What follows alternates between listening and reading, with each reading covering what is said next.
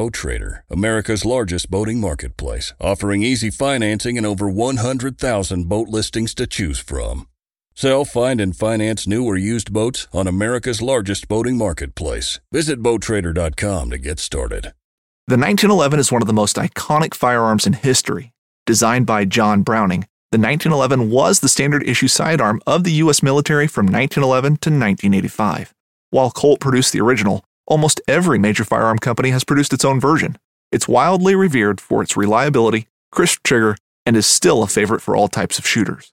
Whether you're looking to buy or build a 1911 and just about everything for guns, log on to MidwayUSA.com. So there's a reason why I started Blood Origins. And that reason is simple. Is that I wanted to convey the truth about hunting. It brings awareness to non-hunters that it's more than just killing animals. How do I start it? Brittany. My name is... Does my hair look okay? It's fantastic. My name is Mike Axelrod. Start again. Yeah, I hated it too. Braxton, you said something in the car to me. You said that you were living on borrowed time.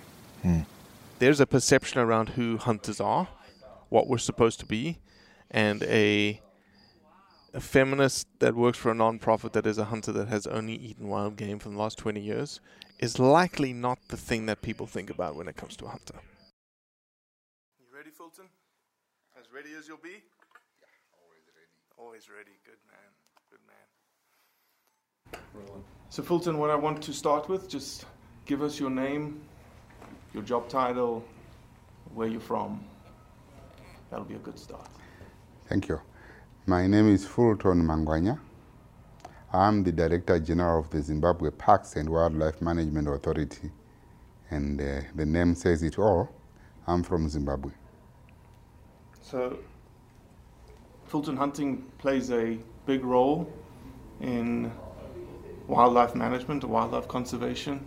What's ZimPark's thoughts and policies around hunting and wildlife conservation? Thank you. When we talk of conservation in Zimbabwe, the first thing that everyone has got to know is that we have got our philosophy. We believe in sustainable utilization of wildlife resources. So hunting on its own is two-pronged, the benefits that come from hunting. We do hunting in order to get funds for conservation business. Otherwise, we don't get anything from the fiscus, government fiscus. So the money that we get, we use it or plow it back to do conservation business, which is law enforcement, anti-poaching and all those things. And at the same time, the proceeds that we get from hunting in Zimbabwe do go direct to the communities. As you know, the animals that we have are there because the communities are looking after those animals. So through Campfire, about 800,000 families are benefiting from hunting, and they actually sustain a living from hunting. So it's something that cannot be easily stopped, because the moment we stop hunting in Zimbabwe, it means private land would definitely change the land use, and that will be destruction of habitat. And at the same time, when you talk to ZimPark's area, which is 5 million hectares or 20 or 13% of Zimbabwe, there will be congestion of animals, which is already there, because right now we've got an excess of about 40,000 elephants. So stopping hunting is disaster. The moment we stop hunting, it means the animals will be hunted to extinction, because they won't be having any value to anybody. So this is the situation in Zimbabwe. Can you succinctly explain what Campfire is? Okay. Campfire, in literal terms, it's like an association that was formed in order to actually benefit the communities from the proceeds that we get from hunting.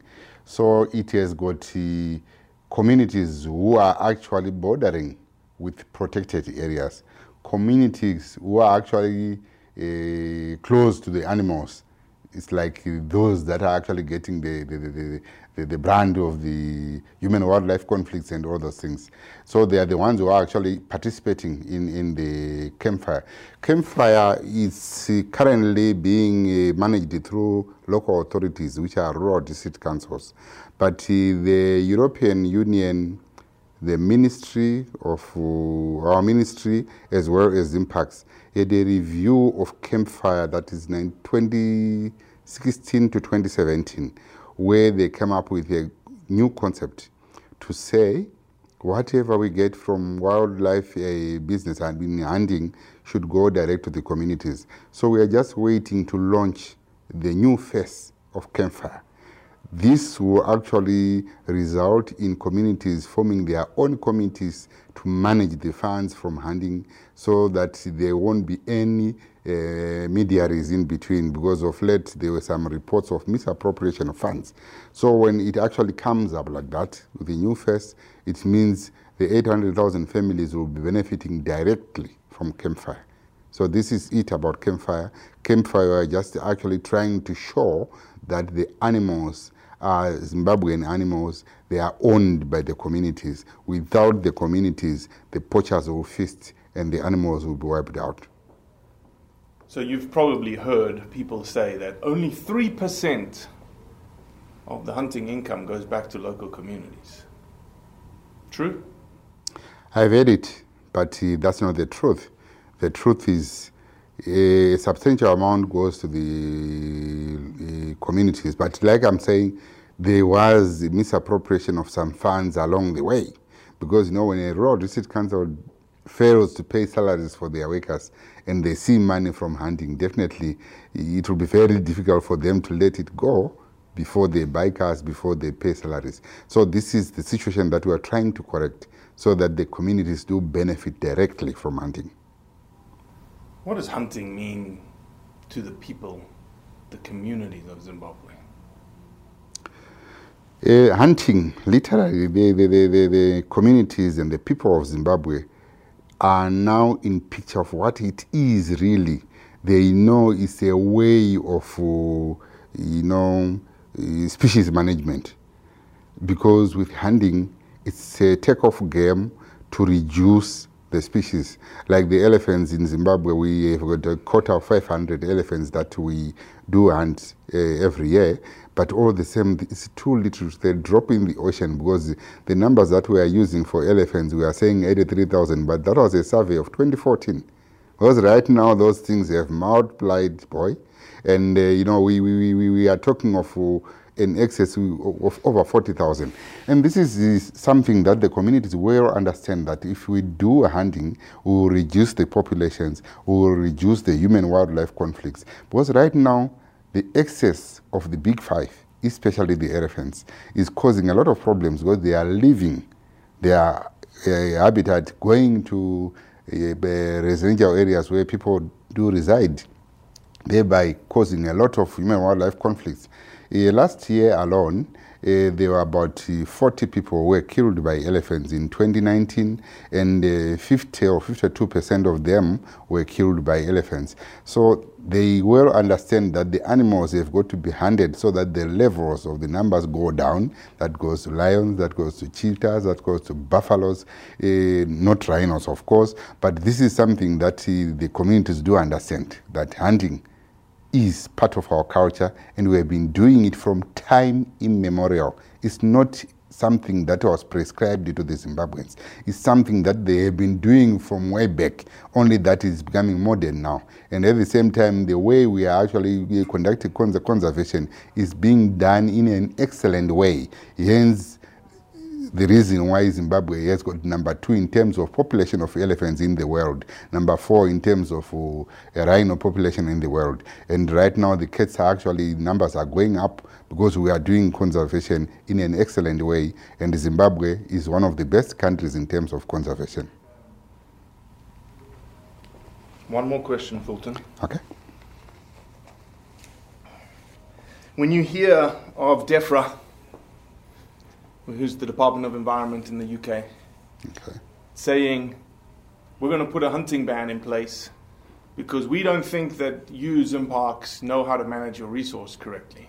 We know how to manage it, and we think that banning trophy hunting is the way forward. How does that make you feel? The first thing, if DEFRA is to say anything like that, it will make me angry. And when I met them in December, I told them openly that you were the guys who were actually colonizing Zimbabwe. You have got the right to make sure that you develop the country that you actually ravaged economically.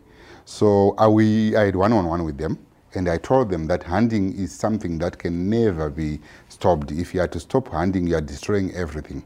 Besides the livelihood of the communities, our economy is actually hinged on tourism. And tourism, we are talking of animals. If we stop hunting animals, they lose value and they are wiped off and tourism goes. So it's something that cannot be easily decided by someone overseas. You can't prescribe without coming to the ground. You can't prescribe without hearing the other side, which is legally called Udi Altram Patam. The other side has got to be heard. That kind of assumption is dangerous in the sense that in UK there used to be animals. Where have they gone? In East Africa, 32 countries which are fighting us in Geneva at CITES, they used to have animals. They no longer have animals. Where did they go? Something wrong is being done. So everyone is going to come to Southern Africa, and particularly Zimbabwe, to learn on how we are achieving to look after these animals, how we are achieving to promote the reproduction of these animals without any of these side effects in terms of population growth. So for DEFRA to actually propose that, it's a pity. It won't be something workable. It will be an experiment that everyone will regret after a short while, because definitely when people change land use after losing value in wildlife, then we will see the actual results, the negative results. So we have told them, and we are going to submit some of these arguments in writing again so that they understand. And in any case, we invited them over to come to Zimbabwe, go on the ground, and do inspection in local and understand the real arguments that we are putting across in terms of hunting in Zimbabwe. Thank you. Fulton, we're done. Well, that's it for today. I appreciate you listening, as always. Leave a review, share it with your friends, and most importantly, do what's right to convey the truth around hunting. Pursuing wild game in wild places. Tune in to Hunt Stand Presents Saturdays at 8:30 p.m. Eastern. Waypoint TV, the destination for outdoor entertainment. You want to succeed, you want to fish, you want to be one of the greatest. Tune in to West Marine's Life on the Water, presented by Costa Custom Boats, every Saturday night from 7 to 9 p.m. Eastern on Waypoint TV.